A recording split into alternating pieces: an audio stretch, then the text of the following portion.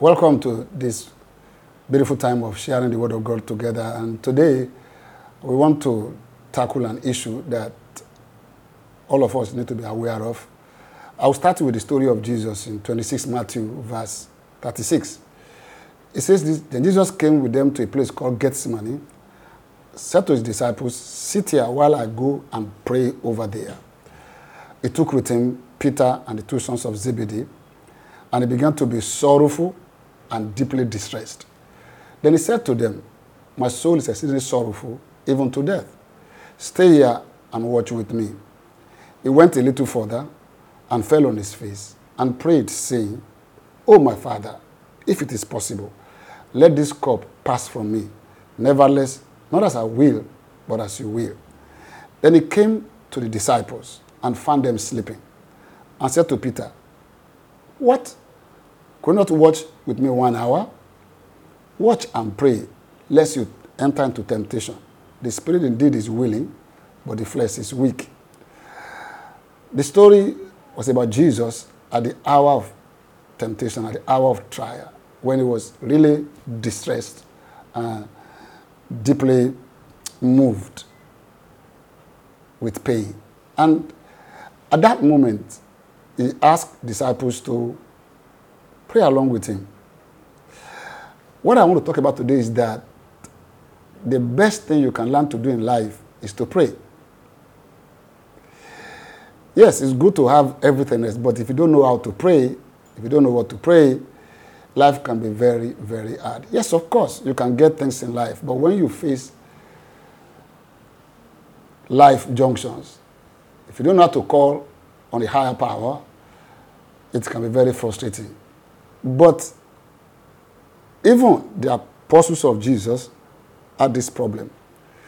Jesus asked them, they were his closest, the three of them, to just pray along with him. And they slept off. And Jesus said this. He said, "The spirit indeed is willing, but the flesh is weak." Yeah. Now we can now hit at the real point of our struggle in prayer. Jesus said, "Watch and pray, lest you enter into temptation." He's saying that the temptations and the trials and the difficulties of life, they don't have to catch us unaware or unprepared if we do something, if we are vigilant and we pray. But many of us don't do that. And the reason is very clear. Yeah, of course we are willing. Our spirit is willing. Our inner man is willing. But the struggle and the trouble is in the flesh. And Jesus said the flesh is weak. That's what I want to talk about today. The weakness of the flesh. If you look at all our trouble today in the world, it can be traced down and sourced in human weakness. What is weakness? Weakness is that what we should do, we don't do it. And what we shouldn't do, we are doing it. That's the human weakness. It's universal, it's global, it's personal, and it's private. And this weakness has limited every human being, one way or the other. Now, you can be a high achiever, you can be great, you can do all those things, but if you go inside of you, everybody, you feel the impact of your inability, of your lack of strength sometimes, and of your largely ignorance about totality of life. The word limitation is peculiar to us as human race. And that's what I want us to see today. How do we tackle this? Can I say this to you, that your greatest weakness is not that you are not able to do something. The greatest weakness is that, let's hear it from Paul. I don't want to just say it. The weakness of your life. Let's put it like that.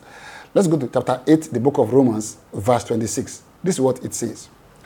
"Likewise, the Spirit also helps in our weakness. For we do not know what we should pray for as we ought, but the Spirit himself makes intercession for us with groanings which cannot be uttered." Let's take a look at that before we go further. He said, "Likewise, the Spirit also helps in our weakness." Remember that Jesus said, the spirit is willing, that's your own spirit is willing, but the flesh is weak. So when you experience fleshly weakness, you cannot be to your best potential. Every one of us, we have potential, but we never live to the full actuality of our potential. And then the human weakness comes in.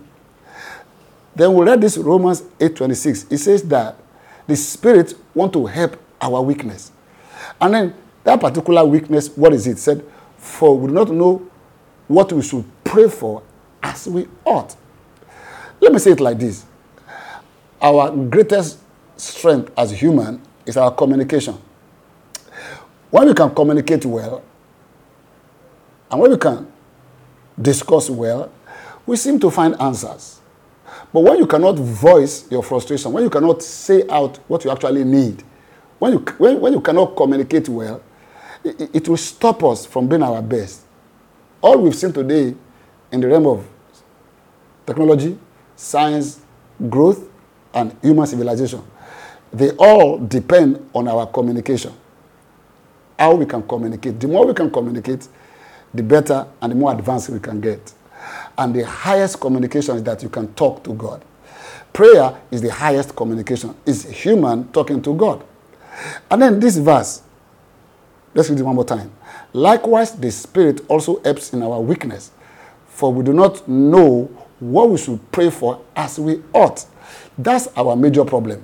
We know what to pray for, but when we face issues, adversities, struggles, frustration, though we pray, but we don't pray as we ought to pray. Let me give you a good example of that. Imagine you want to go and use your ATM. You have a 4-letter PIN word. You can put in 1, 2, 3, but it may not really get the job done quite well for you when you are facing that problem. So you have to have the extra word. That extra last word must be there. The same way, you can pray, but do we pray as we ought? Disciples couldn't pray as they ought to pray. They prayed for a while and slept off because they didn't have the strength. That's why the good news is this. The Holy Spirit has come into our life to help us in our weakness of not being able to make our desire known to God and properly communicate with God. So the Spirit will intercede for us with groanings which cannot be uttered. What I'm saying in essence is this. God has sent the Holy Spirit to help us to talk to God beyond what we can do. And so we can meet divine requirements and get across to God beyond our human limitation. I'll read that verse one more time. Likewise, the Spirit also helps in our weakness. For we do not know what we should pray for as we ought. But the Spirit himself intercedes for us with great honor. Now listen to this. Now he who searches the heart knows what the mind of the Spirit is. Because that Spirit intercedes for us according to the will of God. So when the Holy Spirit begins to intercede for us in our prayer, what happens is this. God hears him more than he can hear us clearly. And then the last thing that will happen. And then we know that all things work together for good to those who love God.